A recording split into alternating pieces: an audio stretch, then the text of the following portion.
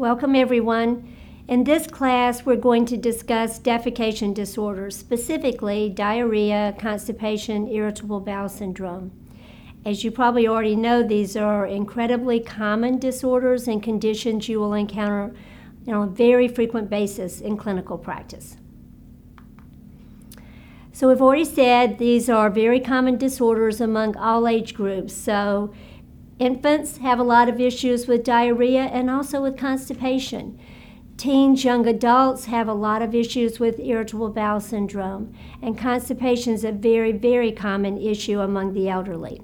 Now, these disorders are thought to be due in part to the refined diet associated with Western civilization.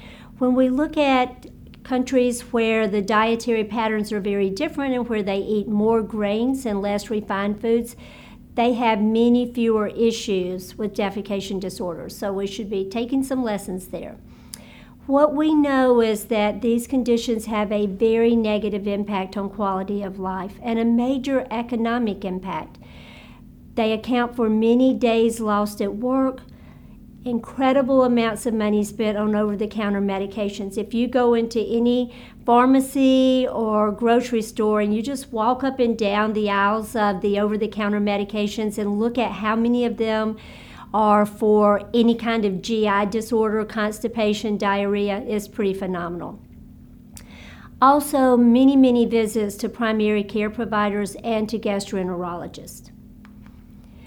So we're going to take each one in order. We're going to spend a good bit of time on diarrhea and constipation because those are conditions that impact on continence as well. So diarrhea, of course, we all think we know what it is, but you know there always has to be an official definition. Now, the World Health Organization defines diarrhea as 3 or more liquid stools per day, but they also put in this caveat, more than normal for that individual. Patients use this term to refer to any change in bowel habits on the fast and liquid side. So if they have increased frequency of bowel movements, increased volume of stool, increased liquidity of stools, all of those are reported as diarrhea. And sometimes diarrhea is used to report fecal incontinence or to describe fecal incontinence, because it's very, very embarrassing to say that you had an incontinent episode. But if you say, I'm having issues with diarrhea and sometimes I don't make it, that's more socially acceptable. So one of the things we always need to do is do follow-up questioning to determine exactly what the patient's telling us when they say they're having problems with diarrhea. Now, diarrheal syndromes can be divided into acute and chronic. Acute are those viral episodes that typically last less than 14 days, and when you're in the middle of one, you're hoping it'll be more like 14 hours. Chronic diarrhea lasts more than 30 days and may, be worse at times and better at times. So let's talk first about acute diarrhea. We've all had this, sudden onset, and fortunately for most of us, rapid resolution. What causes acute episodes of diarrhea?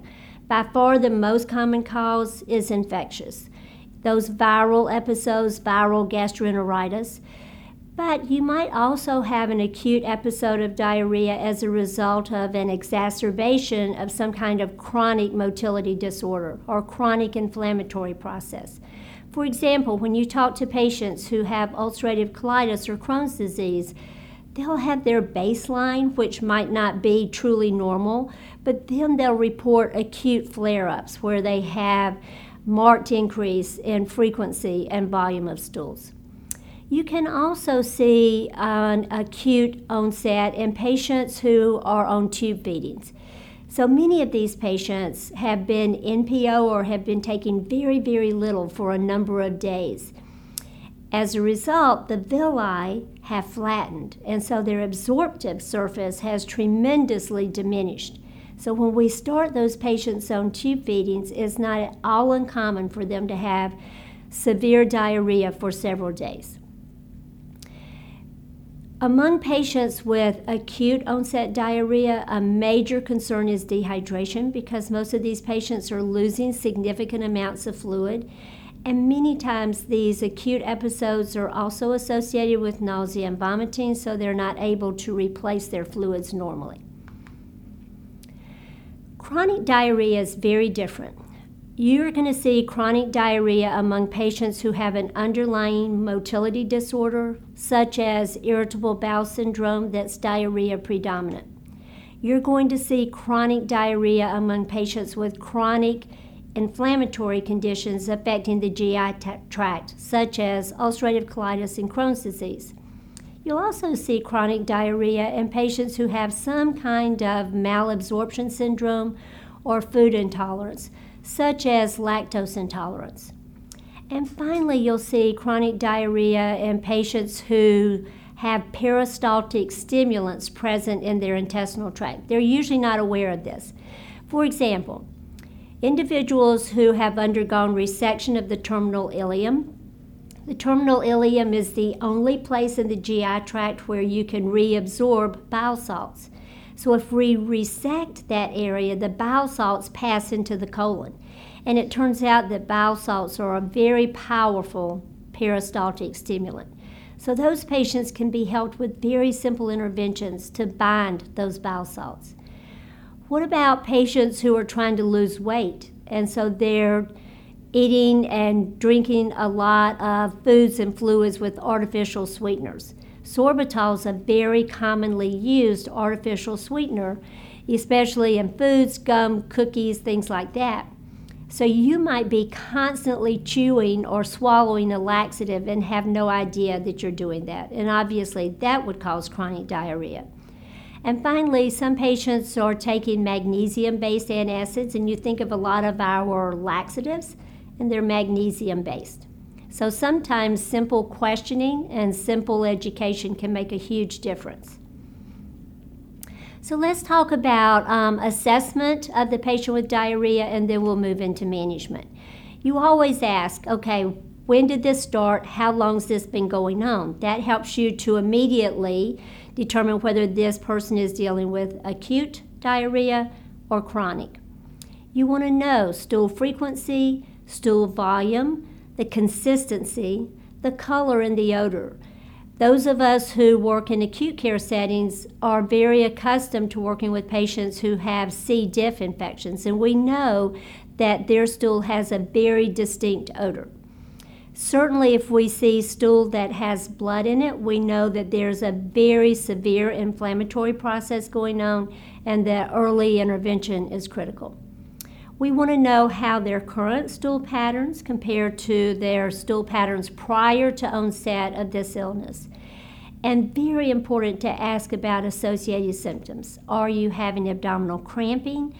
That suggests intense inflammation in the GI tract. Are you having nausea and vomiting? So is this illness affecting both the upper GI tract and the lower GI tract? Are you having issues with fecal incontinence? Now, if I'm dealing with a patient who has acute pattern diarrhea, so it's recent onset, sudden onset, I'm always assessing them for any indications of systemic illness. Do they also have fever and chills? Are they experiencing any joint pain, flu-like symptoms, general malaise? I'm very focused on any signs and symptoms of dehydration. So I'm going to look at their oral mucosa. Does it look dry? Do they complain of the sensation of a dry mouth? Do they have tinting of the skin? Is their urine dark? Are they dizzy when they stand? Are they very lethargic? What happens with their blood pressure? Chronic pattern diarrhea, I'm looking kind of at different things. I'm looking to see, well, what's the underlying disorder that causes these episodic flares of diarrhea. So I'm looking first of all for any evidence of inflammatory bowel disease. I know those patients need workup and need an ongoing management plan. So I'm asking them, when you're having these episodes, are you having a lot of cramping pain? Is there any blood in your stool? Is there a lot of mucus in your stool? Have you lost weight? Are you getting up at night? Are you having any issues with nausea and vomiting? So let's say, no, all of those things are negative. Then I'm going to screen for any evidence that they have irritable bowel syndrome, and we're going to talk about that a little bit later in this class.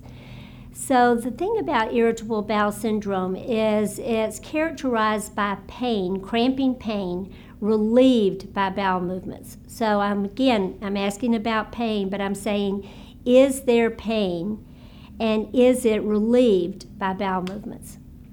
I want to know about any medications, prescription medications and over-the-counter medications. I'm specifically looking for any peristaltic stimulants. Are they on any sorbitol-based medications? Are they taking any elixir medications that contain sorbitol? Are they taking any magnesium-based antacids? Are they chewing sugar-free gum or eating sugar-free candy? That kind of thing. I want to know about their surgical history because remember, if they have undergone resection of the terminal ileum, they've lost the ability to reabsorb bile salts and they're dumping those bile salts into the colon. So when we talk about the terminal ileum, it's actually the last 100 centimeters of the ileum. So if they have had a small bowel resection, you want to do some detective work to see what section was removed. You're looking for any indications of malabsorption syndromes.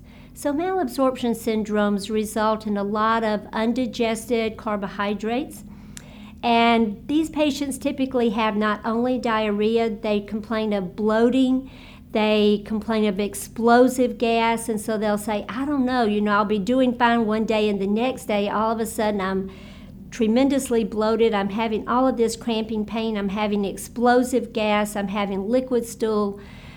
I need to figure out what's causing this and get a handle on it. So if I am picking up on any indications of a malabsorption syndrome, I might suggest to the patient that they keep a food and fluid intake and bowel output chart so that they write down everything they eat and drink, and then they write down any GI symptoms, and they write down when they have bowel movements, either normal or abnormal. And they can start to see, every time I drink milk, every time I eat ice cream, look what happens. Chronic pattern diarrhea. So we're going to talk about management. We're actually going to start with chronic diarrhea and then move to acute. So if you have chronic diarrhea, what you want to do is figure out what is the underlying issue and focus on that. Many times these patients need a referral to a gastroenterologist. So if they have signs and symptoms of irritable bowel syndrome, they frequently benefit from a workup by gastroenterology. Definitely if they have any indicators of inflammatory bowel disease, blood in their stool, weight loss, nocturnal symptoms, a lot of cramping pain, yes, they definitely need workup by a gastroenterologist. If they have indications of a malabsorption syndrome, they frequently benefit from workup to determine the specific malabsorption syndrome and to identify appropriate treatment options. So let's look at some of the specific factors and the treatments based on those. So what if you have a patient who has chronic C. diff? And we're seeing many more of those patients than we did even 10 or 20 years ago. So of course we're always going to start with antibiotics that target the C. diff organism. Most of the time we'll also put these patients on probiotics to normalize the flora in the GI tract and to hopefully keep C. diff in check. And patients who fail initial therapy with antibiotics, those who have recurrent C. diff, may benefit from fecal transplant, which sounds so weird, but actually restores the bacterial balance in the colon. If a patient has inflammatory bowel disease, if it's either a known condition or if workup reveals that they have ulcerative colitis or Crohn's disease, they are going to be on anti-inflammatory medications and immunomodulators, typically on a continual basis. So what we have to do is establish remission and then maintain it. In contrast, patients who have irritable bowel syndrome primarily need education and counseling and symptom management. So it's very scary to patients with irritable bowel syndrome because their symptoms make them think something terrible is going on within their bowel. Maybe they have cancer. In reality, it's a motility disorder that responds to sometimes dietary modifications, sometimes lifestyle changes, and sometimes medications. Malabsorption all comes down to dietary modifications, and if you have a patient who has had that critical area of the ileum resected, we can put them on bile salt binding agents like cholestyramine, and it just locks down the bile salts and keeps them from having that laxative effect in the colon. So you can see every one of those treatment plans is different. You cannot treat chronic diarrhea effectively until you figure out the underlying cause. Acute pattern diarrhea is different because most of the time we're much more based on symptom management and hydration. So you'll see all kinds of information in the literature about rehydration solutions, the best approaches to rehydration. If a patient comes in and they're acutely dehydrated, it usually involves IV fluids. And beyond that, of course, oral rehydration. If you are recommending fluids to maintain hydration, they should be water-based, but they should not be just water because when you have diarrhea, you lose water, but you also lose sodium and potassium and magnesium. So you'll benefit from electrolyte replacement as well. Pedialyte is an excellent rehydration fluid. What about medications? People who have diarrhea, you're going to find them in the aisles of the pharmacy or the drugstore looking for something to stop this diarrhea, looking for anti-diarrheal medications. In the airport, when you walk into those little kiosks, you'll find Tylenol and ibuprofen and loperamide, Imodium, because it's so common and because people are looking for something to stop it so that they can sit through their flight, so they can sit through their meeting. So medications do play a very important role in acute onset diarrhea management. If it is a bacterial infection, we have to treat with antibiotics. It's ironic because what is it that causes C. diff infection in the first place?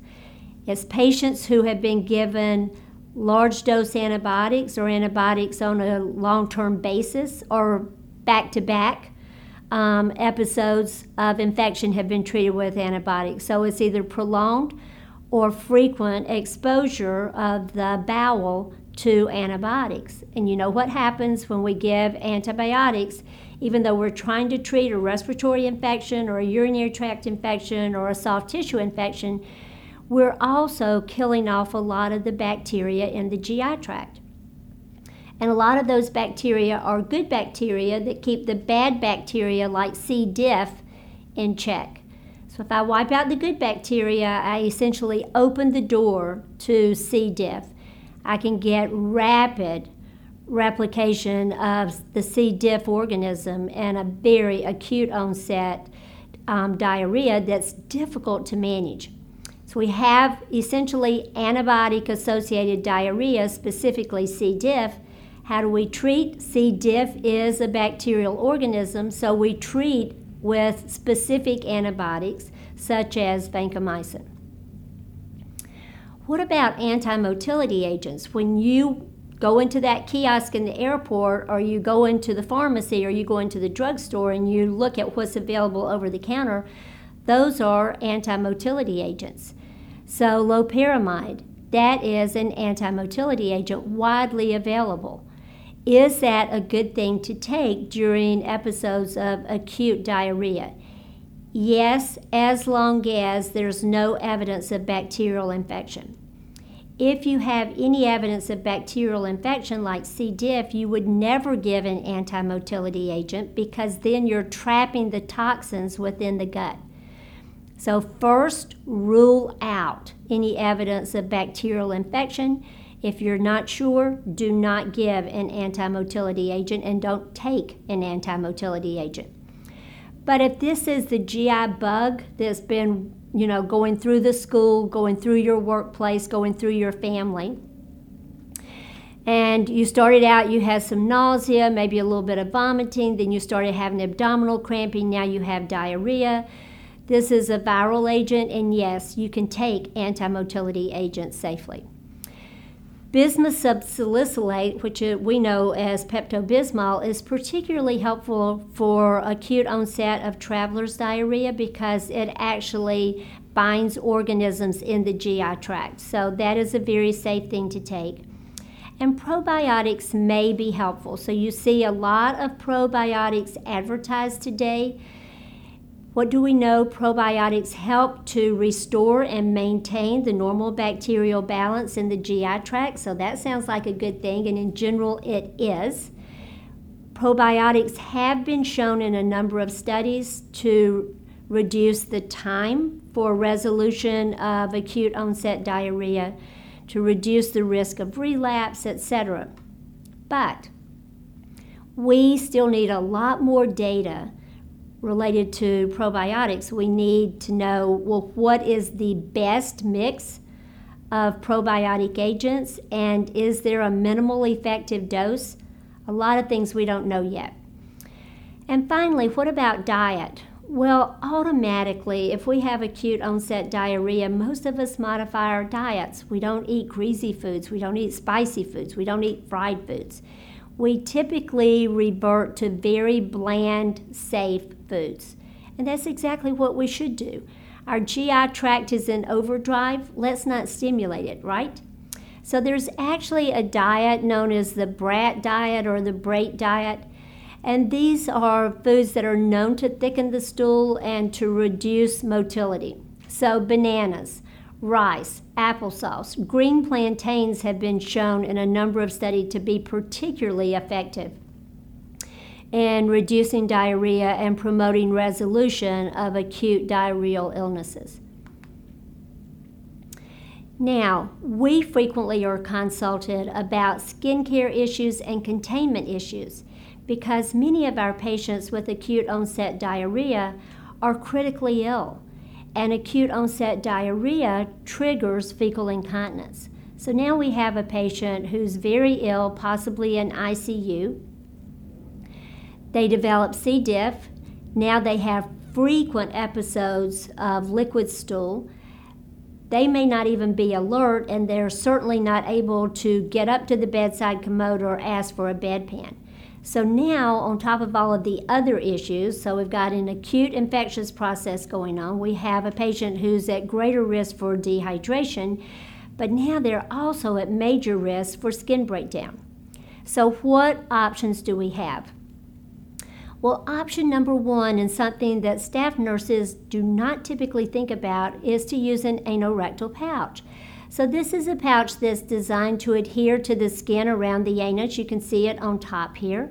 So it's totally flexible. It folds in half so that you can tuck it in between the buttocks and adhere it to the anorectal skin. The issue is we need to put this on before they develop skin breakdown, and we need to put it on before they're all greased up, before somebody's applied a lot of moisture barrier ointments that are going to interfere with adherence. So if you can get to the patient during that time frame, if you can educate your staff, look, if you have a patient who starts having liquid stools and they're incontinent, if you're suspecting C. diff, call me then and let me come and help you get a pouch in place to protect their skin. Call me before you put all that other stuff on their skin. So you're going to shave or clip any perianal hair. You're going to make sure the skin is clean and dry. If there are any areas of patchy skin loss, you're going to sprinkle on your ostomy powder, dust off the excess, and then spray or blot with an alcohol-free liquid barrier film. Then, critically important, separate the buttocks, fold the pouch in half, and place 6 o'clock and 12 o'clock down first. So you actually center it and make the center portion adhere first and then fold it out onto the buttocks. Very, very helpful to have someone help you when you're putting the pouch in place. It's very hard to do all of that by yourself. I've tried. What if you can't keep a pouch on? What if you've tried, or what if by the time you were consulted, the skin is so damaged there's no way you can get a seal?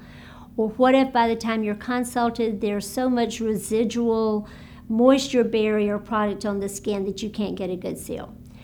Then you're going to see, is the patient a candidate for one of our internal bowel management systems? And these were designed specifically for high volume liquid stool in an incontinent patient.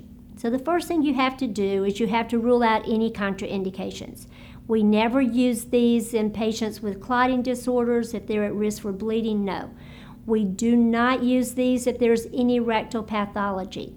They won't work if the patient has a neurologic process that causes a very lax sphincter muscle. So you have to be sure they have an intact sphincter, no rectal pathology, no clotting disorders. Typically, we do not use these in patients who have very low white blood cell counts, very low platelet counts. Then if you look at the middle slide here, or the middle picture here, you can see the components of the bowel management system. A lot of you have used this, so you're very familiar with it. So you have tubing, you have the rectal balloon on the end, and then the tubing connects to a collection bag. So what you're going to do is you're going to lubricate the end of the tubing with the balloon. You're going to collapse the balloon and insert it into the rectal vault. Once you get it into the rectal vault, then you inflate the balloon and you tug very gently so that it seats right at the anal-rectal junction. And then you connect it to the drainage bag. Now, critical to irrigate the tube routinely to prevent blockage. Critical to monitor balloon inflation.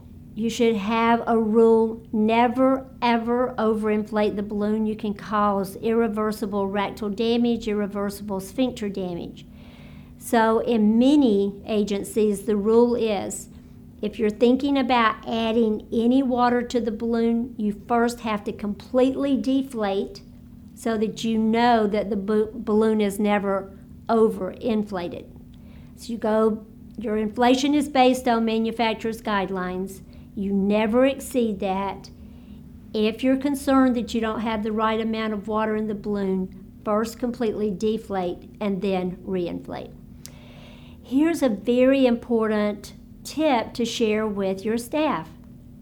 When you have that system in place, you have propped the anal sphincter open because you have a balloon in the rectal vault and then you have tubing running through the anal canal. You are almost always going to have some leakage. The goal in using a bowel management system is to minimize the amount of leakage and provide as much skin protection as possible. So anytime you're using a bowel management system, you should be routinely providing perianal skin protection. Staff should know that some leakage is normal and expected, and that leakage should not be managed with more water into the balloon, because hyperinflation of the balloon places the patient at risk and actually increases rectal irritability and the potential for leakage. The other thing is we should get these out as soon as possible. So the manufacturers will tell you these should never be in place for longer than 29 days of continual use. If it's been in that long, the guidelines are remove it, wait for several days before you replace it. What about large bore Foley catheters?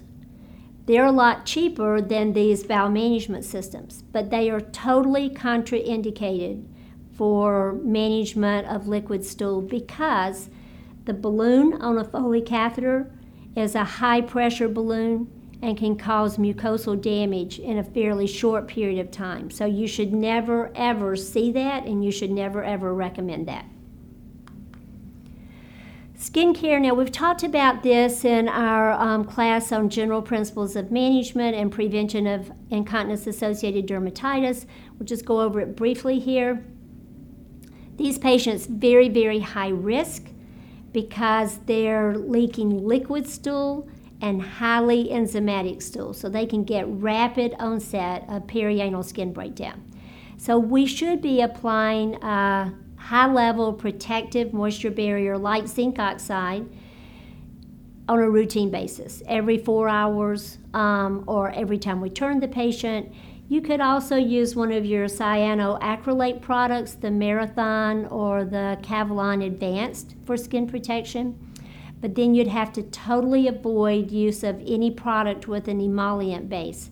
So it's more common to use the zinc oxide. If you already have damaged skin, you're back to using your zinc oxide-based product because it has the greatest resistance to break down and also because it has the greatest ability to adhere to damaged skin. Once you coated the damaged skin, you could consider use of a clear dressing over each buttock so that you minimize transfer of the protective ointment to the underpad or the linen. Critical to spend time with the staff to make sure they understand appropriate application and removal.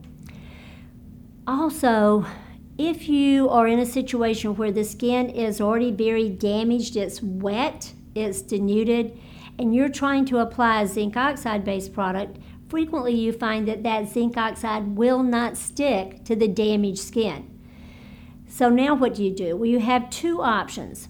One is to move away from your standard moisture barrier product and use a hydrophilic paste, such as Triad. That's the most commonly used hydrophilic paste.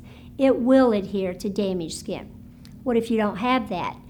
You can take your ostomy powder and sprinkle it onto the damaged skin, dust off the excess, blot or spray with your alcohol-free skin barrier, and then apply your zinc oxide.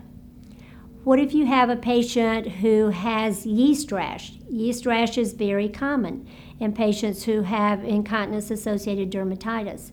Then you're looking for a product with miconazole. So you can either use a zinc oxide miconazole mix, or you can sprinkle on your antifungal powder, your miconazole powder, dust it off, use your alcohol-free skin barrier, and then your zinc oxide.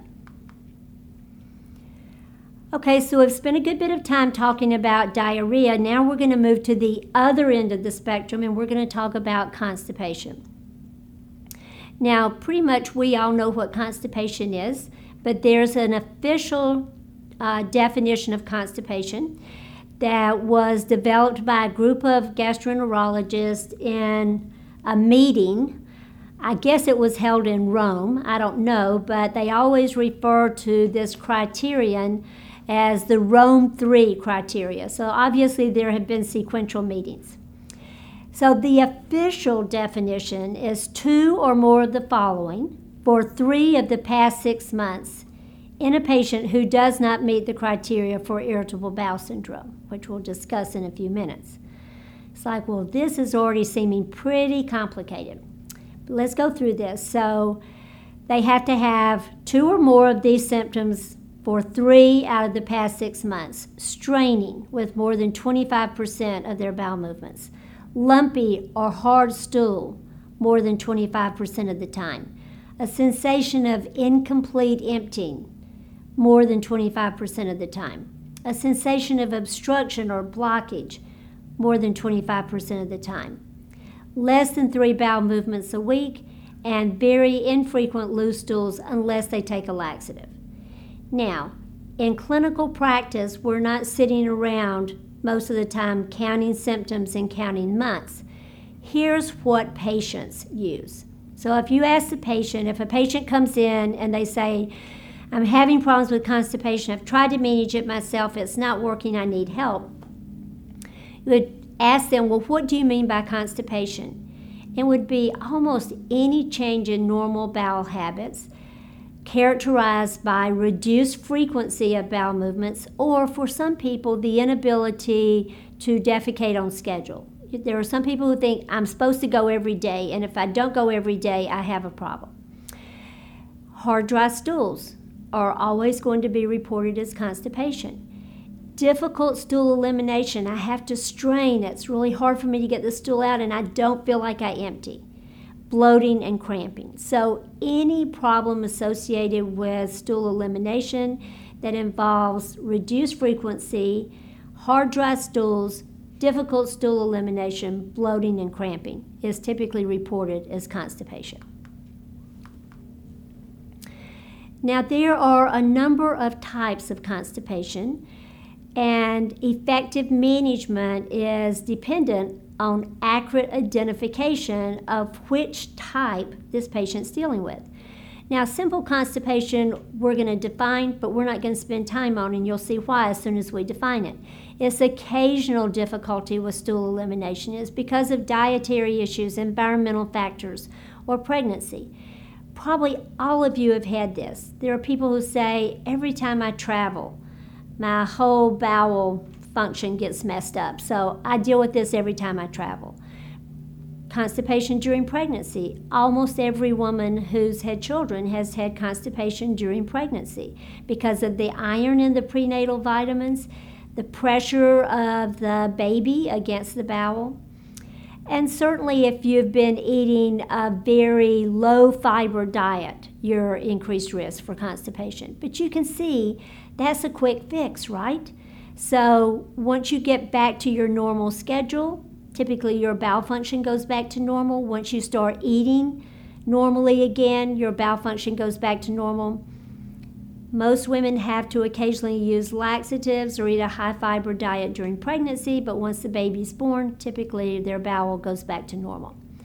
We are going to focus on the last three: functional normal transit constipation, functional slow transit constipation, and obstructed defecation.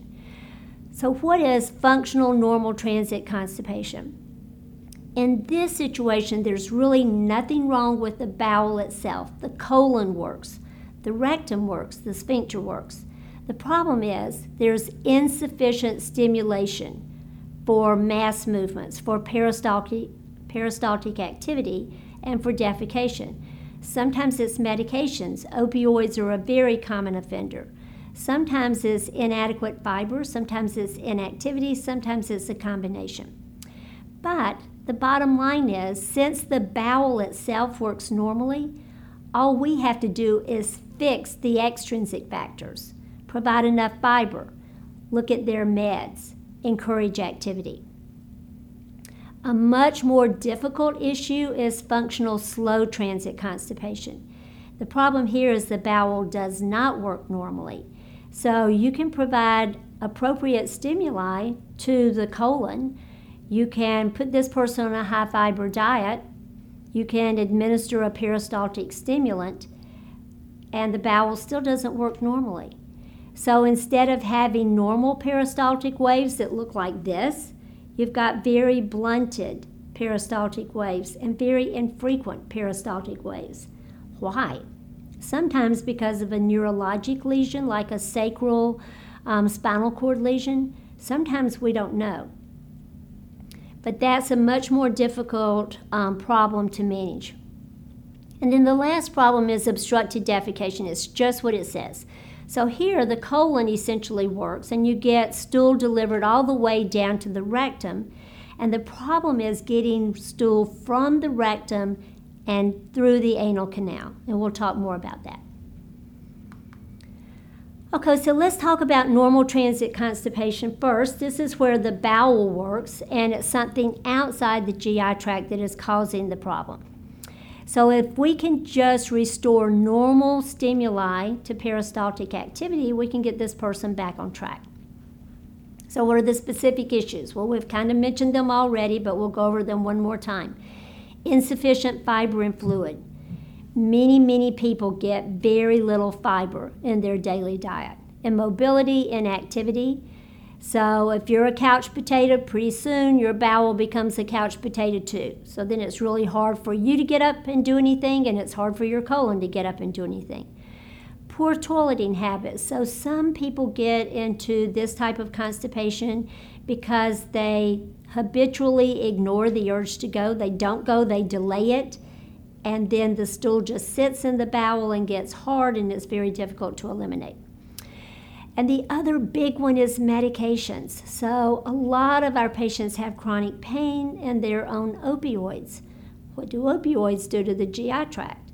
There are specific opioid receptors throughout the GI tract, and if we're giving our patients opioids, we're essentially paralyzing the gut. So we have to compensate by giving laxatives or possibly by giving opioid antagonists. We'll come back to that. How many of our medications have anticholinergic components? So if I'm giving this patient something for overactive bladder, I may be slowing down their gut and causing constipation, which makes overactive bladder worse. But many other medications have an anticholinergic component, so we're always alert to that, and calcium-based antacids. So let's talk about low-fiber diet just a little more, because this is such a common etiologic factor. People who eat a very low-fiber diet, what ends up happening in the gut? Well, if there's very little fiber in your diet, it means that almost everything you eat just gets broken down and absorbed. And there's no residual mass in the colon to stimulate peristaltic activity. So you end up with these very hard, small caliber stools. They don't distend the colon enough to trigger peristalsis, to trigger those mass movements that normally move stool from the transverse colon to the rectum. Also, you've got, instead of bulky stool, you've got hard, small caliber stool, and it takes a lot more force to push those small caliber stools through the colon than it does to push bulky stool through. So if you look at your Bristol stool chart, we use this a lot when we're talking to patients with defecation disorders. So if you have hard stool, so 1, 2, and 3 on the chart, it's very hard to eliminate. Typically you want 4. So it should be soft, bulky, like a soft, smooth snake. That's ideal. We'll talk later about that the optimal diameter for stool in terms of elimination is about 2 centimeters. Don't you wonder how they figured that out, how they got that data? But anyway, so definitely we want to provide our patients with enough fiber to produce soft, bulky stool. Fiber works because it's not broken down by enzymes, so it doesn't go away. It travels into the colon, it attracts water, and so now you have that soft, bulky stool that does 2 things. It stretches the bowel to stimulate peristaltic activity, and because it's soft and bulky, it's easier to move it through the GI tract. The other thing it does is it helps to maintain normal bacterial balance in the colon. So go back to our discussion in A&P of the GI tract, and we talked about probiotics and prebiotics and symbiotics. So fiber plays an important role in maintaining colonic health. So how much do we need? Well, women should get in about 25 grams a day. Men should get in about 38 grams a day. And of course, fluid is equally important, because fiber attracts fluid. Fiber without fluid can create an obstructing mass. So you always think fiber, fluid. And your goal, number 4, okay? It's always your goal. If I have a patient who has functional normal transit constipation, what do they tell me? They'll tell me, I have hard, dry stool, I'm going less than 3 times a week, I have to strain to get it out. Sometimes I have to take laxatives or a suppository. Occasionally I have to use an enema. But importantly, they do not typically report significant pain. They might say, I'm a little bloated or I'm a little crampy, but pain is not a predominant symptom. And if you ask them, do you ever take laxatives? They probably have a laxative that is kind of their go-to, and most of them report good response to laxatives. Normal transit constipation, the pathway for management is pretty straightforward. We know what we're trying to do. We're trying to establish normal stool consistency and normal elimination patterns.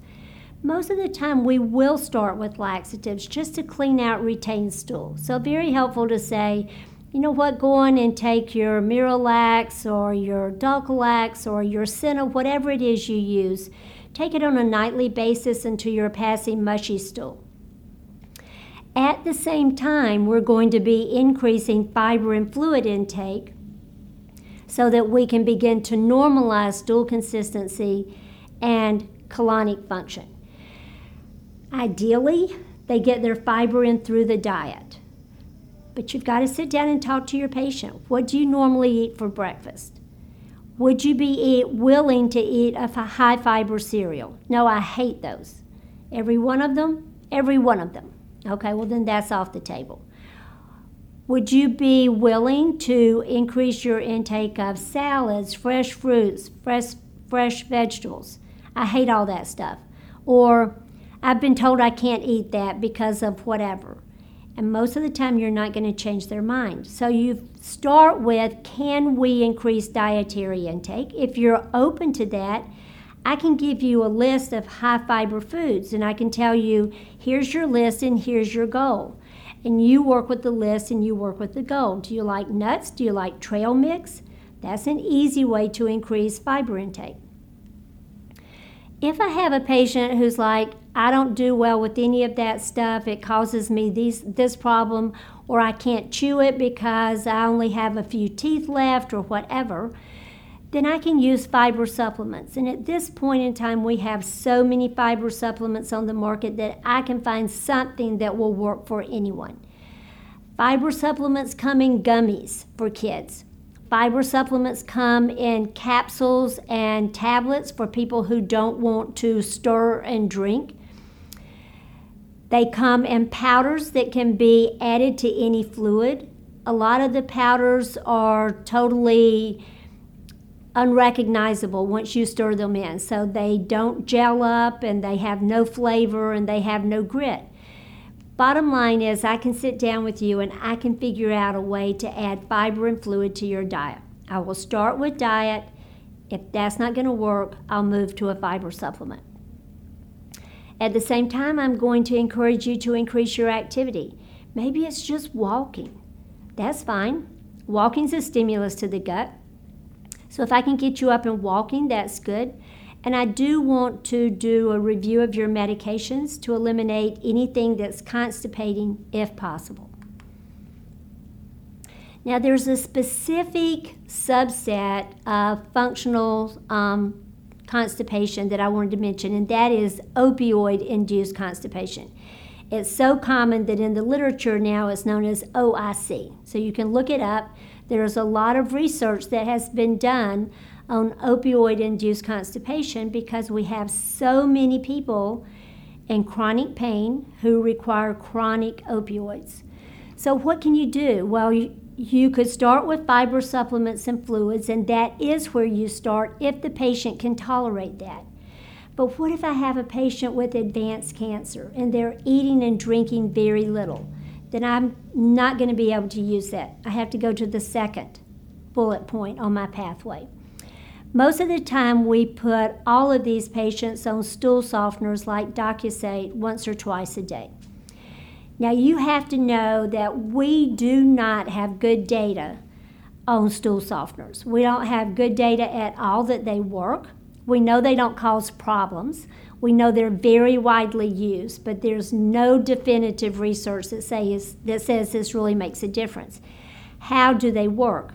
They actually work by reducing the surface tension of the stool so that it allows more water to penetrate the stool and helps keep it from getting so hard, at least in the lab and in theory. Again, in clinical practice, widely used, no great data.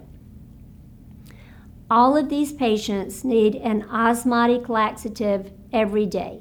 Typically a polyethylene glycol laxative like Miralax or one of the knockoffs from Miralax. How do those agents work? They literally attract water into the bowel, and if you attract water into the bowel, then it's going to keep the stool softer, and it's also going to promote peristaltic activity. What about stimulant laxatives? What about things like Senokot and Dulcolax? Yes, we use these PRNs. So if you've gone 1 to 2 days without a bowel movement, we're going to have you take a stimulant laxative. So we'll use fiber and fluids if you can tolerate fiber and fluids. We will routinely use a softener. We will routinely use an osmotic laxative, and we will add a senolaxative or a Dulcolax as needed to stimulate peristalsis. Now, in selected patients, we will use opioid antagonists, and the most commonly used one at this point in time is methyl naltrexone. also known as Relistor. So this is used a lot for hospitalized patients who have opioid-induced constipation. The way it works is it has no effect on the opioid receptors in the brain, so you still get full pain relief from the opioids, but it blocks the opioid receptors in the gut, so you get pain relief, but you don't get constipation. And it used to be that we could only give it by injection, but now it's available in oral form. So we'll probably see, number one, wider use of opioid antagonist, and number two, we'll probably get more options on the market. The most difficult type of constipation to manage is slow transit, also sometimes known as chronic idiopathic constipation, or sometimes referred to as colonic inertia. This is where the colon does not work. And that's the underlying problem. Your constipation is because the colon's not working. There's a marked reduction in both the frequency and the amplitude of peristaltic waves. So normally, if I distend the colon, you'll see a rapid response. You'll see a series of these propagating waves, strong contractions that push stool through the colon. But if you have a patient with slow transit constipation, that's not what you're going to see. You can distend the colon. You can administer a peristaltic stimulant like caffeine or Reglan, but you don't get this, you get this. So the problem is at the level of the colon. That changes our management. Okay, there we go. So who is at risk? Why would you get this? Why would your colon stop working? Well, sometimes it's pretty clear. It's a neurologic process that interrupts the autonomic nerve fibers that normally innervate the bowel. So a patient with sacral spinal cord injury is very high risk for slow transit constipation. You can also see this in patients with long-standing, poorly controlled diabetes because they get that autonomic neuropathy. We see it in patients who have irritable bowel syndrome that's constipation predominant. And again, irritable bowel syndrome, we'll discuss in a few minutes, is a motility disorder. And it's thought to be due to altered levels of neurotransmitters, as well as possibly altered awareness of visceral discomfort. But for those patients, pain is a predominant symptom, and what they'll report is pain, severe pain, relieved by defecation. In contrast, the patient with chronic idiopathic constipation just reports infrequent bowel movements, difficulty with stool elimination, but not significant pain. The vast majority of patients with slow transit constipation fall into that last bullet point where we're not sure why their colon is not working. There's some evidence that it's maybe abnormal levels of neurotransmitters, but what controls that? Possibly the mix of bacteria in the colon, more research ongoing. That category is known as idiopathic slow transit constipation. Unfortunately, a lot of people fall into that category. The clinical presentation is shocking the first time you talk to someone who has slow transit constipation. They will tell you, I only have 1 to 4 bowel movements a month. And I've heard clinicians say, that can't be true. Yes, it can be true if you have slow transit. So they'll say, I don't even have the urge to go. When I finally go, I have these really huge bowel movements. It's embarrassing. I have to use the plunger. It clogs up the toilet.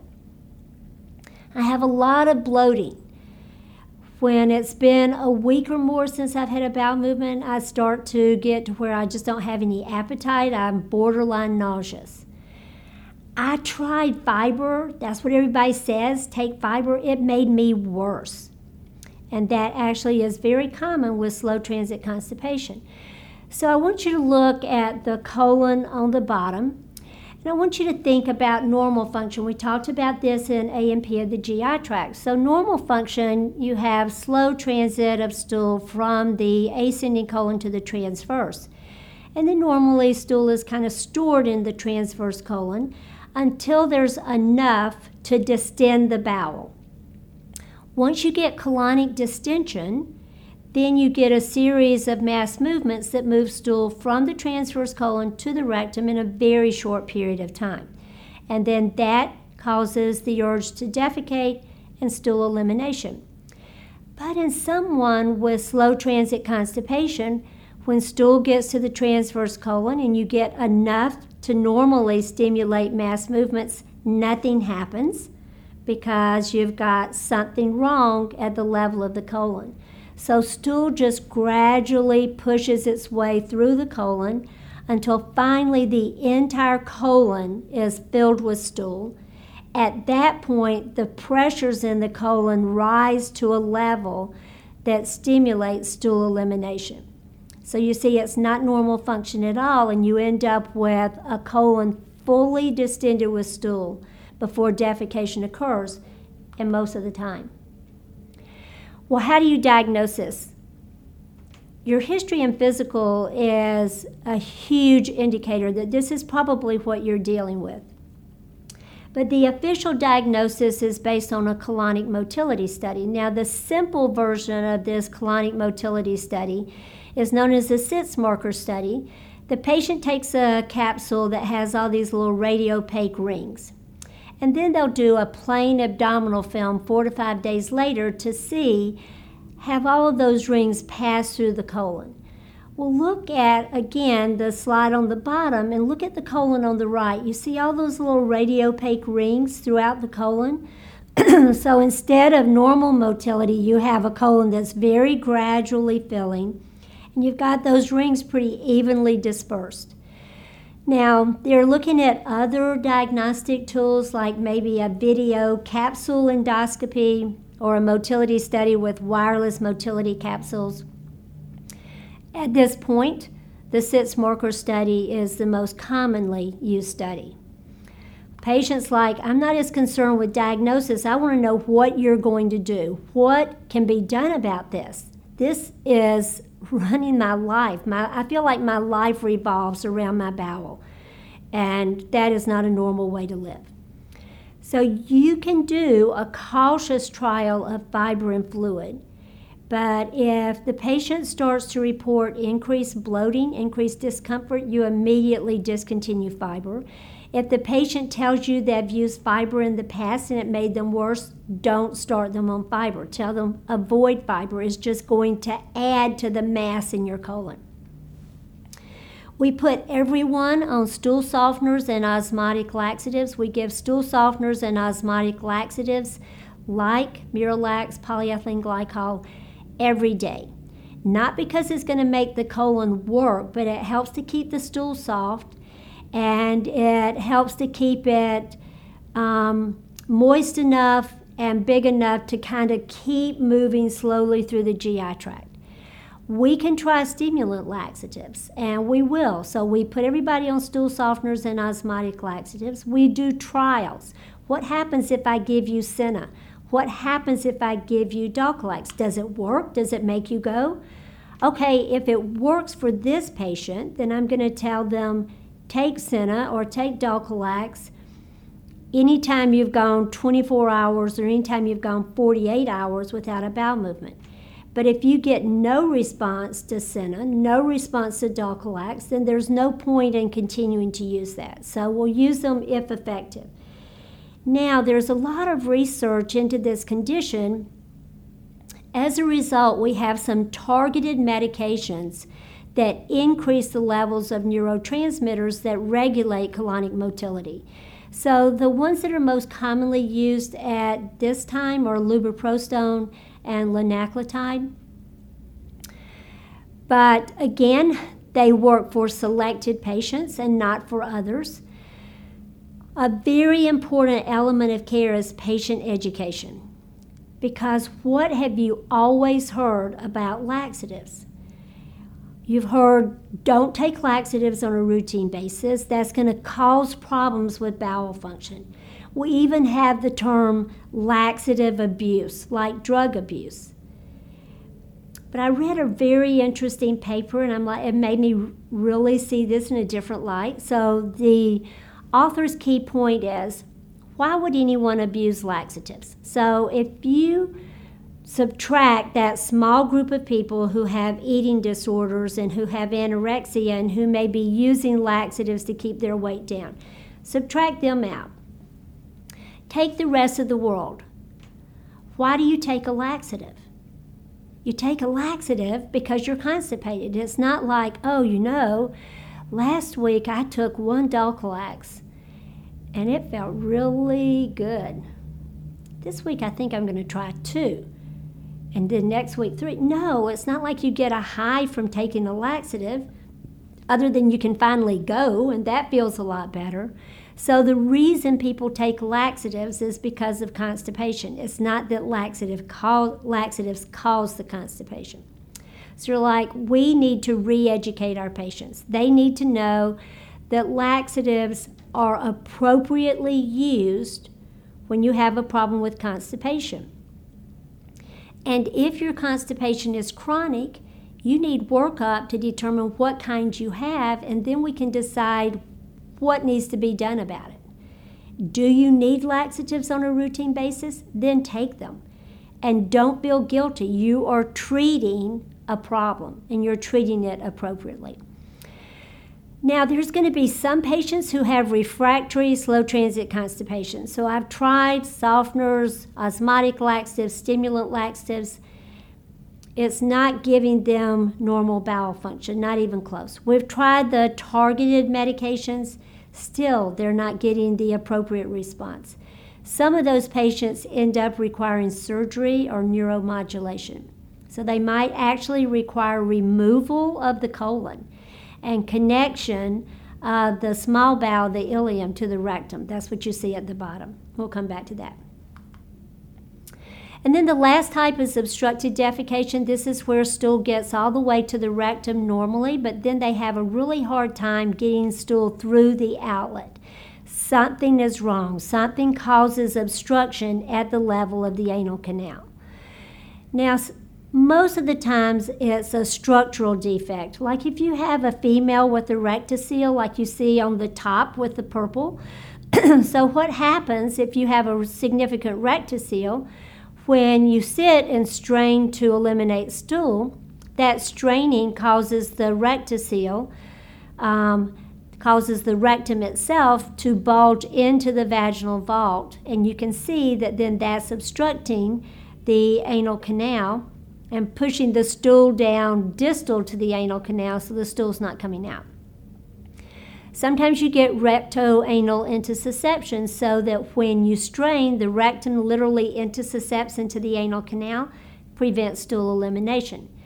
Some women with a very weak pelvic floor have something called perineal descent, so that when they strain, the pelvic floor drops way out of position and partially occludes the anus. And then some people have rectal prolapse, so that the rectum actually protrudes through the anal canal and blocks the anus. The other big group is patients who have functional outlet obstruction, and this is pelvic floor dyssynergia. What happens here is patients strain to eliminate stool, but at the same time, they clamp down on the puborectalis muscle, and they essentially occlude the anal canal. So I'm pushing, but I'm tightening at the same time. So even though I'm trying to push stool out, I'm closing the door. I'm squeezing the anal canal shut. Am I doing this consciously and voluntarily? No. It's a learned behavior. We see it in people who have a history of sexual abuse. We see it in people who have a history of rape. We see it in people who have had very coercive toilet training. So this is a learned behavior, and behavior modification can make a big difference. Clinical presentation, again, you get a very clear picture when you start to talk to the patient. So they'll say, I just can't get stool out. Even if I take softeners and laxatives, and even if my stool's really soft, I still have a really hard time getting it out. I have to strain a lot. I don't feel like I empty. If you ask them directly, they will admit to digital maneuvers. Most people don't want to just tell you this. But a woman who has a rectocele might find that if she puts 1 to 2 fingers into the vagina and puts pressure against the posterior vaginal wall, she can get the stool out. Patients who have perineal descent may find that if they splint the pelvic floor, they put pressure on the pelvic floor, it helps them eliminate the stool. So ask them. They will tell you when you ask them. How do you diagnose obstructed defecation? The only real way to tell is to do defecography, because that's the only thing that tells you what happens during the process of stool elimination. The thing is, it's a really hard study to do because it's inherently embarrassing. So what you want me to do, you're going to put barium mixed to the consistency of stool in my rectum. So pseudo-stool in my rectum. You're going to sit me on a radiolucent commode, and you're going to use fluoroscopy to see what happens when I try to push stool out.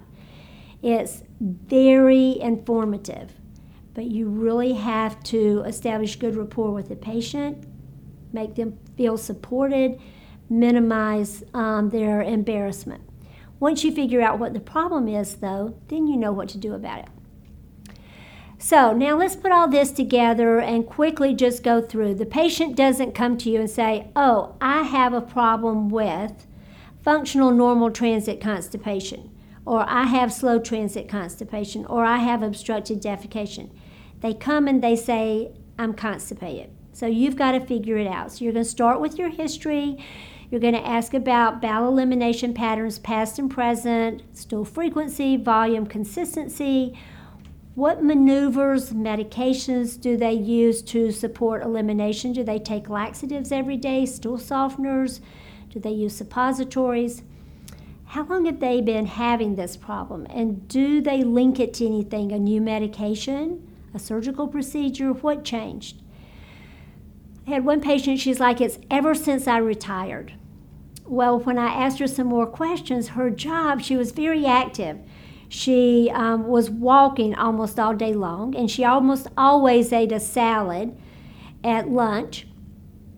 But then when she retired, she wasn't walking much at all, and it was too much trouble to make a salad, so she was just eating a sandwich. So it was very easy to figure out why she had this problem and very easy to fix it. And of course, I want to know their activity level, their fiber intake, and their fluid intake. I want to know about medications, and I'm screening for those that could contribute to constipation. I want to know their medical surgical history, specifically, are there any neurologic lesions? What's their GYN history? What pelvic procedures have they had? Are there any diagnosed GI disorders? What surgery have they had? But of most importance is the bowel chart, because it's going to tell me how often they have bowel movements, what the volume and consistency of the stool is, what elimination aids they use, how much straining they have to do, any associated symptoms. Physical exam is going to sound a little bit like the exam for a patient with urinary incontinence and bowel dysfunction, because we're going to start out with an abdominal exam. We're going to percuss along the length of the colon, and we're assessing for retained stool. So remember that normally your percussion note is tympanic or resonant over most of the colon. Any place where you have stool is going to be dull. So if it's dull to percussion throughout the length of the colon, you've got a lot of retained stool. And then you're going to do your anorectal exam. And this is very helpful in identifying issues or potential issues with obstructed defecation. So you're going to notice the sphincter tone at rest, what happens when you start the digital exam and you insert your finger. Can they voluntarily contract? Can they voluntarily relax? So you say, okay, I want you to tighten around my finger like you're trying to hold in stool, not pass gas. Okay, great. Now, I want you to relax, and I want you to push my finger out. And what you should feel is relaxation of the anal sphincter and then a downward push. But what if, instead of that, you feel continued tight constriction around your finger, contraction of the anal sphincter, and a downward push? That's that pelvic floor dyssynergia. You want to note retained stool, and you want to note any evidence of a rectocele with straining, any evidence of perineal descent, or intussusception. Now, management, we're just going to quickly go through what we've already covered, trying to lock this down because this is really critical. So normal transit constipation, the bowel works. It's things outside the GI tract that are interfering. So if you have any evidence of retained stool, you've got dull note to percussion all along the colon, you've got retained stool in the rectum, you're going to do a clean out first. Now, when I talk about clean out, I differentiate between a top-down approach and a bottom-up approach. Top-down approach means I'm taking laxatives. And most of the time, that's the best option because you want to clean out the entire colon. And also, most people would much rather take something by mouth than put something into their rectum. So you can just say, take your usual laxative nightly to your passing mushy stool, or you yourself can recommend an osmotic or stimulant agent. What about bottom up? Does anybody need a bottom up approach? Bottom up is enemas and suppositories.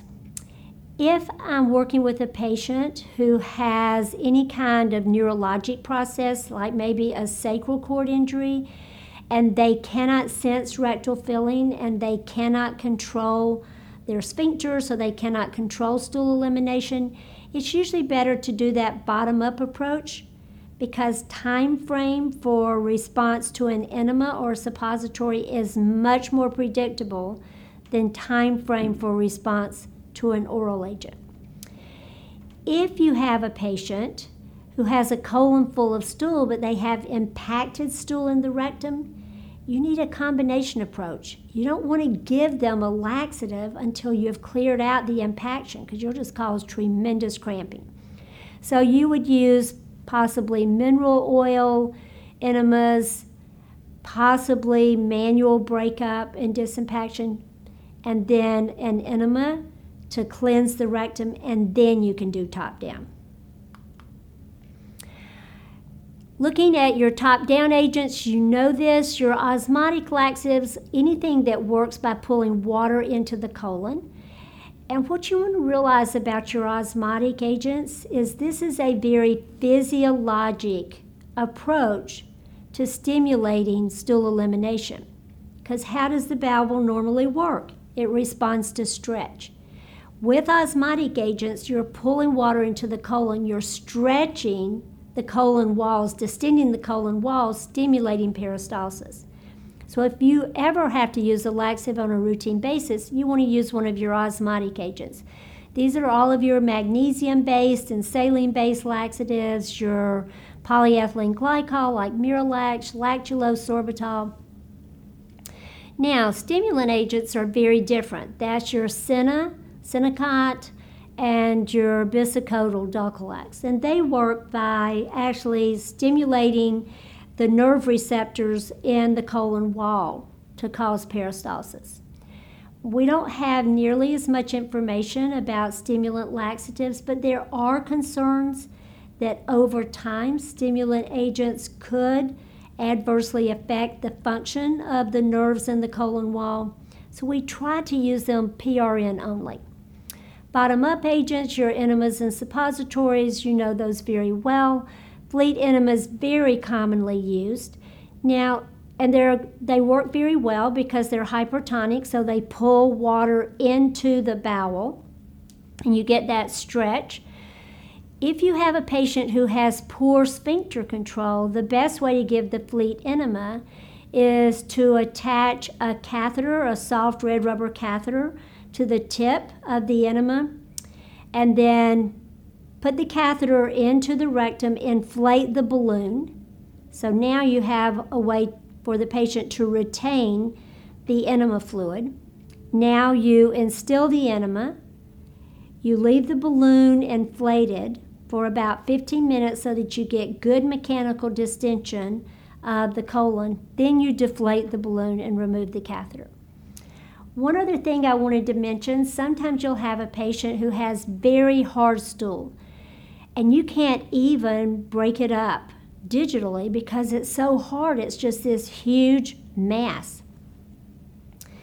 So on an anecdotal basis, a half and half milk and molasses enema is very effective. I have seen no research studies. I have used this. I have talked to many other clinicians who have used this. So you take 4 ounces of milk, 4 ounces of molasses, heat it till you can mix it, cool it till it's safe for administration. And then instill that right around the fecal mass, typically 2 to 3 ounces at a time. You're not trying to stimulate peristalsis. You don't want peristalsis at this point. You just want this solution to start softening and breaking up the stool. And how does it work? Well, we think because it's very hypertonic, so it pulls water in, but also seems to have a surfactant effect so that it helps fluid penetrate the stool.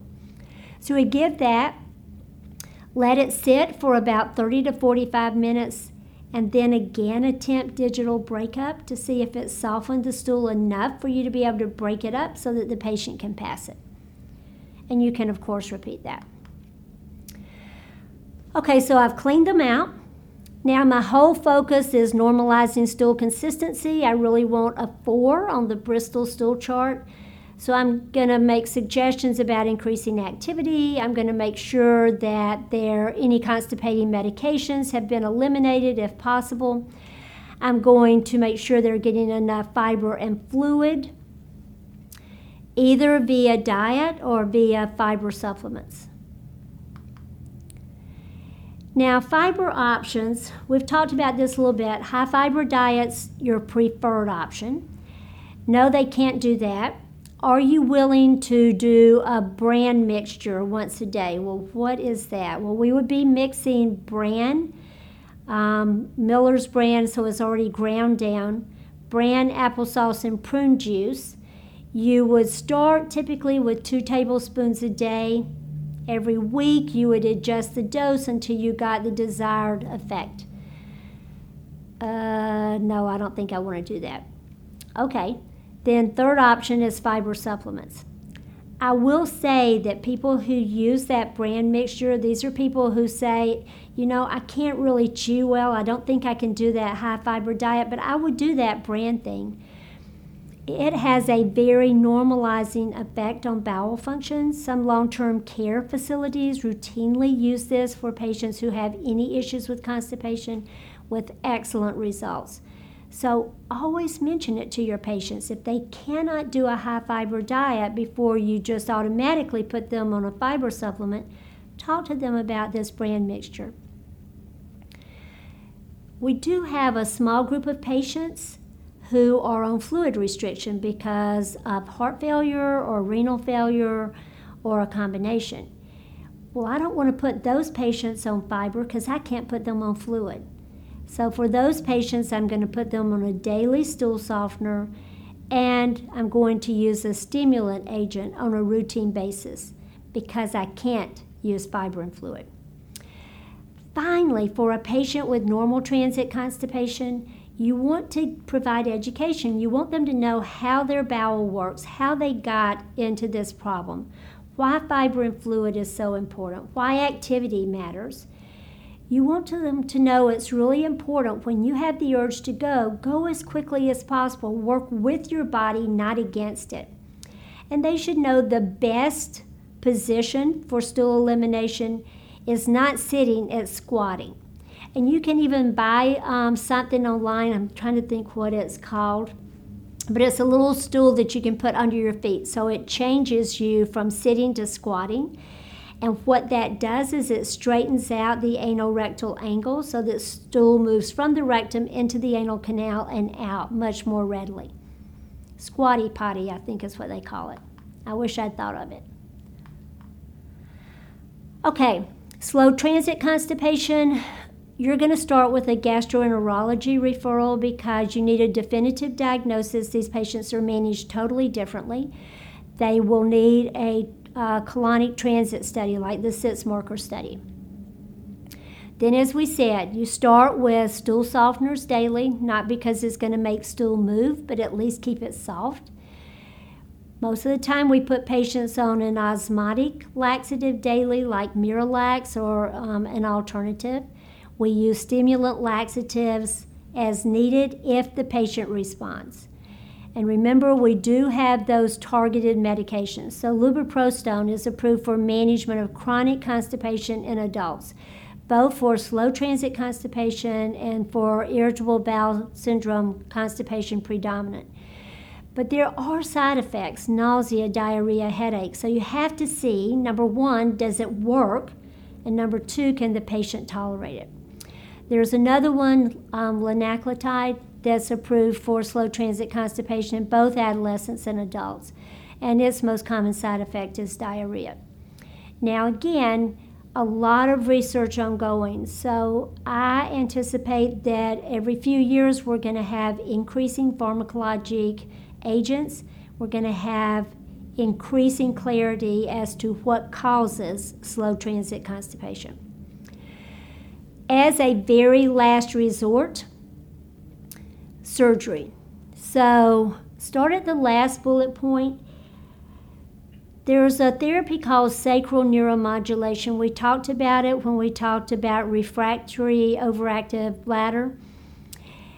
So it's also helpful for some patients with slow transit constipation, and this involves implantation of lead wires adjacent to the sacral nerves that control both bladder function and bowel function. And so for some patients, implantation of these lead wires actually seems to normalize motility and improve colonic function and eliminate slow transit constipation. First noted on an anecdotal basis among patients who are using it for bladder management. We definitely need more data, so we have small studies, we don't have big studies, but something to just be aware of. Beyond that, what could you do for someone who cannot go? You could take out the colon and connect the ileum to the rectum.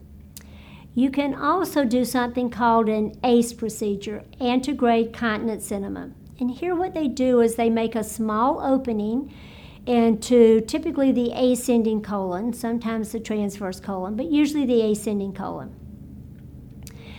And they create a small stoma at the level of the abdomen. So usually they use the appendix, and they insert the appendix into the ascending colon and then bring it out at skin level.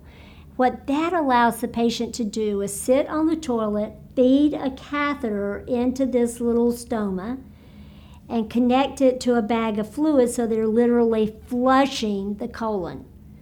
Okay, so they're sitting on the toilet and they're running fluid through to just clean the stool out every 2 to 3 days.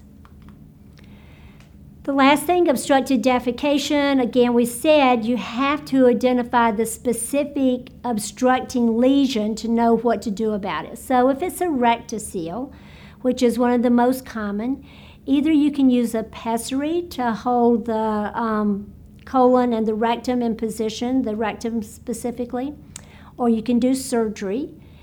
If it's perineal descent, keeping the stool soft and formed and strengthening the pelvic muscles is beneficial. Until the pelvic muscles are strong enough to hold everything in position, the patient will have to continue to splint the perineum. If it's rectal prolapse or intussusception, those are anatomic defects that have to be surgically corrected. But if it's that pelvic floor dyssynergia, then in addition to creating soft-formed stool, this patient benefits tremendously from biofeedback, so they can see exactly what's going on, and so they can learn to relax the pelvic floor while contracting the abdominal muscles. Laxatives play a very valid, beneficial role in management of constipation. So a lot of our interventions surround patient education and counseling. You want this pyramid, this hierarchy, to be firmly implanted in your brain. So fiber supplements, bulk laxatives, those aren't even laxatives. That's just physiologic intake.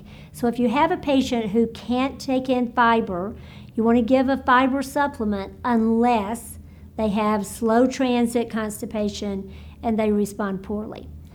Osmotic and hypertonic agents can be used repetitively without adverse effects because it's very physiologic. They work by pulling fluid into the bowel. So all of your saline-based laxatives, your lactulose agents, your sorbitols, your polyethylene glycol formulas. Stimulant agents do directly affect the receptors in the bowel wall, may adversely affect motility over time, so we try to limit these to short-term use and PRN use. The last type of defecation disorder we're going to talk about is irritable bowel syndrome. It is a functional disorder of the bowel, and the key characteristics are pain and alterations in bowel motility. If you do a colonoscopy, you don't see anything different. If you do a biopsy, there's nothing different in bowel wall structure. So it is a functional issue. Now again, we have these diagnostic criteria. Recurrent abdominal pain or discomfort at least 3 days a month in the past 3 months associated with 2 or more of the following. Pain and discomfort that improves with defecation. They link the onset of pain or discomfort to this change in stool frequency, to this motility disorder, and to a change in stool form and consistency. So it's pain and altered motility. There's some thinking that this may be some kind of either autoimmune or smooth muscle disorder because a lot of patients also experience extraintestinal symptoms. Fatigue, malaise, joint pain. Some of them also have reflux. Women frequently complain of severe dysmenorrhea in addition to their irritable bowel syndrome. Now, there's distinct types of irritable bowel syndrome, and it's classified by the motility disorder that accompanies the pain. So if you have pain and constipation, it's IBS-C or CP-IBS. So we started out with IBS-C, irritable bowel syndrome, constipation. Now they're saying constipation predominant irritable bowel syndrome. And you can follow that down. Diarrhea predominant, mixed pattern. People who have a lot of pain and discomfort, sometimes they have diarrhea, sometimes they have constipation. And then you'll have some patients where the motility disorder is not the big deal, it's the pain, and they call that PP-IBS. This affects so many people, and primarily teens and young adults. So people in their working prime. It's much less common among the elderly. But because it targets teens, college-age young adults, and people in the workforce, it accounts for a lot of lost days at work, a lot of money spent on diagnostic tests, a lot of visits to the doctor's office. Unfortunately, the etiology is still unclear. It's a functional disorder, and we don't know exactly what causes it. Current thinking is that it's some combination of the following: that there's something at the level of the intestinal mucosa that renders the bowel abnormally permeable and allows things to penetrate and alter motility and activate pain receptors. Now, look at number 2 because it goes back to number 1. Probably some alteration in what they call the gastrointestinal microbiome, the balance of bacteria in the colon. So we know now that that balance of bacteria controls a lot of things. First of all, it maintains mucosal health and limits permeability. So what was the first thing we talked about? Abnormal permeability. Secondly, when you have normal balance and healthy mucosa, It significantly reduces bacterial adherence and vulnerability to any kind of infectious processes. When the bacterial balance is altered, you get an inflammatory response involving the mucosal layers of the gut and deeper layers of the gut, including the muscle layers. So if you've got an inflammatory response affecting the muscle layers, now you've got altered motility.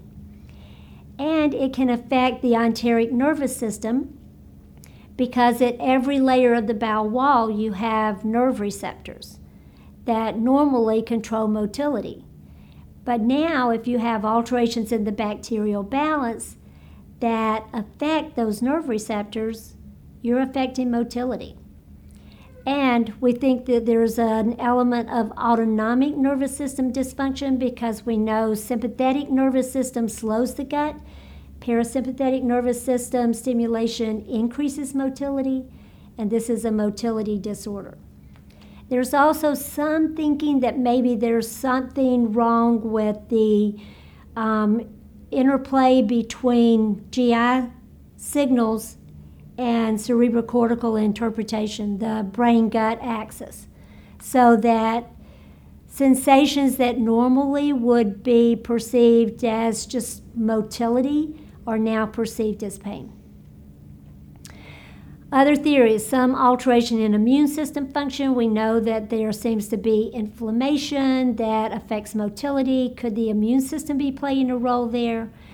We know that psychological distress plays a role because if you have irritable bowel syndrome, your symptoms are predictably worse during periods of stress. And stress management strategies almost always reduce symptomatology. Well, what about the diet? So this is extremely controversial. You can read some papers, some articles, some research studies where the premise is it's what you put in your bowel that causes these symptoms. And then other studies suggest that there's limited impact of dietary modifications on symptomatology. The one point of agreement is that if you take in a large amount of poorly digested carbohydrates, the bacterial breakdown of those foods can cause increased gas and pain in susceptible patients. So anytime you have a bunch of theories, you know what it means, we're not sure yet. We do know more about assessment and management than we do about etiology. Your primary assessment focuses on a careful history and physical and a symptom diary. Also very helpful for them to document their stool consistency. So if they can keep a chart where they document their symptoms, bloating, discomfort, pain, bowel movements, then you start to see the link between defecation and pain relief. And you start to see what type of irritable bowel syndrome they have. Beyond that, very few diagnostic studies are indicated. Now, a lot of people with irritable bowel syndrome have had unnecessary diagnostics. They've had CT scans, they've had upper GI, lower GI, endoscopy that they might not need. So here are the current recommendations for testing. Do stool testing for blood. Do fecal occult blood testing because that helps to rule out cancer and helps to rule out inflammatory bowel disease. And both of those conditions can mimic irritable bowel syndrome in some ways. You want to do an H&H to rule out anemia. Very helpful to do an erythrocyte sedimentation rate to rule out an acute inflammatory process. Finally, if you have a patient who has any diarrheal elements, either they have IBS-D or they have IBS-M, they flip back and forth, we should rule out celiac disease because it can definitely present as a motility disorder and pain. Beyond that, you do additional testing only for red flag symptoms. And red flag symptoms are symptoms that something serious is going on. If you have bleeding, well, you don't get bleeding from a functional disorder. If they came up with anemia, that's a red flag for colorectal cancer. If they have fever, that's a red flag for some kind of infectious process. Unintended weight loss more than 10 pounds. No, a functional disorder does not cause weight loss. If they have a family history of colorectal cancer, you're always going to err on the conservative side and you're going to do more testing. If they're frequently getting up at night, that's very common with inflammatory bowel disease, very uncommon with irritable bowel syndrome. Or if there's been recent onset and progressive severity, that is not at all classic of irritable bowel syndrome. So irritable bowel syndrome tends to remain static, the symptomatology, or sometimes you'll have flares and go back to baseline, depending on what you've eaten, how much stress you're under, that kind of thing. There is a subgroup of patients with irritable bowel syndrome where it's linked to a change in the GI microbiome that follows antibiotic use. And those patients should be identified because they typically respond favorably to a specific antibiotic to knock down pathogens and restore balance. So you want to know about recent antibiotic use. And of course, you're going to pick up on any abdominal masses, requires further follow-up, any lymph node enlargement. So what about management? It is a functional disorder. The most important thing we can do is educate the patient. We want them to know why they're having these symptoms. You never want to minimize it. So this is what happens a lot of times when people have irritable bowel syndrome. They're very concerned. They have all these symptoms. Not only does it adversely affect quality of life, a lot of people are afraid they might have cancer because what are some of the warning signs for cancer? Alteration in bowel habits, and they clearly have alteration in bowel habits. Plus they have pain, which suggests to them something is very wrong. So if you come in, I check you out, I do that minimal testing, I'm like, you're fine, there's nothing bad wrong, you've just got irritable bowel syndrome, you'll probably have symptoms off and on, you can see if diet helps, we can do some medications. Have I made you feel better? No. I've kind of minimized what's going on with you, haven't given you clear insight into why you're having these symptoms, haven't given you a clear pathway for treatment. What you want to say is, I have good news and I have bad news. So here's the good news. You don't have anything going on that is potentially fatal. You do not have cancer. You do not have Crohn's disease. You do not have ulcerative colitis. So that's the good news. The bad news is that there is no easy cure for what you do have. What you have is called irritable bowel syndrome. That means your bowel is not behaving normally. Sometimes it's in overdrive, and sometimes it can hardly get out of bed. And associated with that, you're having a lot of pain. I cannot give you a medication to make all that go away. There's not a surgical procedure to make all that go away.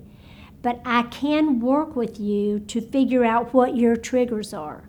For some people, it's dietary triggers. For most people, stress is a trigger. We can identify your triggers. We can work to control those triggers. And there are medications we can use to help control your symptoms. So, what are those interventions that can help to control symptoms? We start with diet because there's definitely a subset of patients who respond very well to dietary modifications. So even though there's limited data, there is data that some people will benefit tremendously.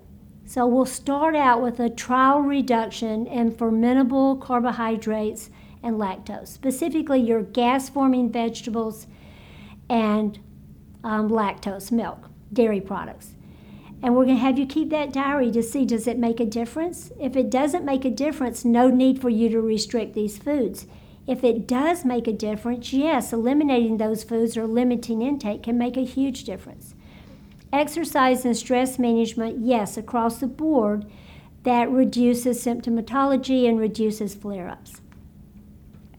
What about medications? Well, for any patient who has constipation predominant irritable bowel syndrome, Fiber generally makes a difference, specifically psyllium-based fiber. So you start them on a fiber supplement and fluid and gradually increase the dose. In addition, for patients with constipation predominant, until you can get things normalized, you're going to have them use osmotic laxatives as needed or lubiprostone. Usually we start with osmotic laxatives. They're much safer. We use lubiprostone if they do not respond to fiber, fluids, osmotic laxatives. What if I have diarrhea predominant? Well, Imodium can make a big difference, loperamide, or diphenoxylate, Lomodal, or occasionally cholestyramine. Cholestyramine, remember, binds bile salts. Some people respond well to cholestyramine even if they have not had ileal resection. What if my main thing is the pain? It's like, okay, I feel better, I'm not scared, but I still hurt. What can we do about the pain? So they tend to use either hyoscyamine, scopolamine, or dicyclamine, Bentyl, to reduce pain, to reduce that cramping. So these are antispasmodic agents that can be very helpful.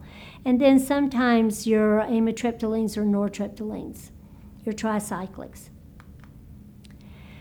Again, we're learning more about how the bowel works. We're learning more about neurotransmitters that control bowel motility. There are some targeted medications that can be used for patients with severe IBS-D. Elocitron is a 5-HT3 antagonist that slows the gut, but we use it very little because it can cause severe ischemic colitis, which is a much worse problem. And rifaximin is a selected, targeted antibiotic that can help to restore bacterial balance. So if you have an IBS patient and they do not have constipation, you don't use it in patients with constipation. But it can be very helpful for patients who have diarrhea, especially if the onset of their IBS symptoms followed a course of antibiotics. If you have a patient and you've done the standard workup, you've educated them, you've worked with them on diet, you've worked with them on triggers, you've done the basic medications, and they're not responding well, they still have a lot of symptomatology, very negative impact on their quality of life, you're going to refer them to someone who specializes in IBS. So we're going to summarize 3 major types of defecation disorders. Diarrhea, it can be either acute or chronic. If it's acute, your primary focus is symptom management, containment of the liquid stool, hydration, definitely antibiotics for infectious diarrhea, antidiarrheals if no infection. If it's chronic, we've got to figure out what's causing it. We're going to do symptom control while we address the underlying etiology. Constipation, what kind do they have? If they have functional normal transit, it's all about fiber, fluids, elimination of constipating meds, and getting them up and moving. If it's functional slow transit, it's softeners and laxatives, possibly targeted meds. If they fail all of those, possibly surgery or sacral neuromodulation. If it's obstructed defecation, I've got to figure out what is it, rectocele, perineal descent, rectoanal intussusception. We're going to do surgical intervention for anatomic defects. We're going to teach them exercises for weak muscles. We're going to teach them how to coordinate sphincter relaxation and abdominal muscle contraction if they have pelvic floor dyssynergia. Irritable bowel syndrome, it comes down to education. The patient has to understand this, and then we can work with them to identify triggers and to manage their symptoms. Okay, you survived defecation disorders. Thank you very much. The next one up will be fecal incontinence.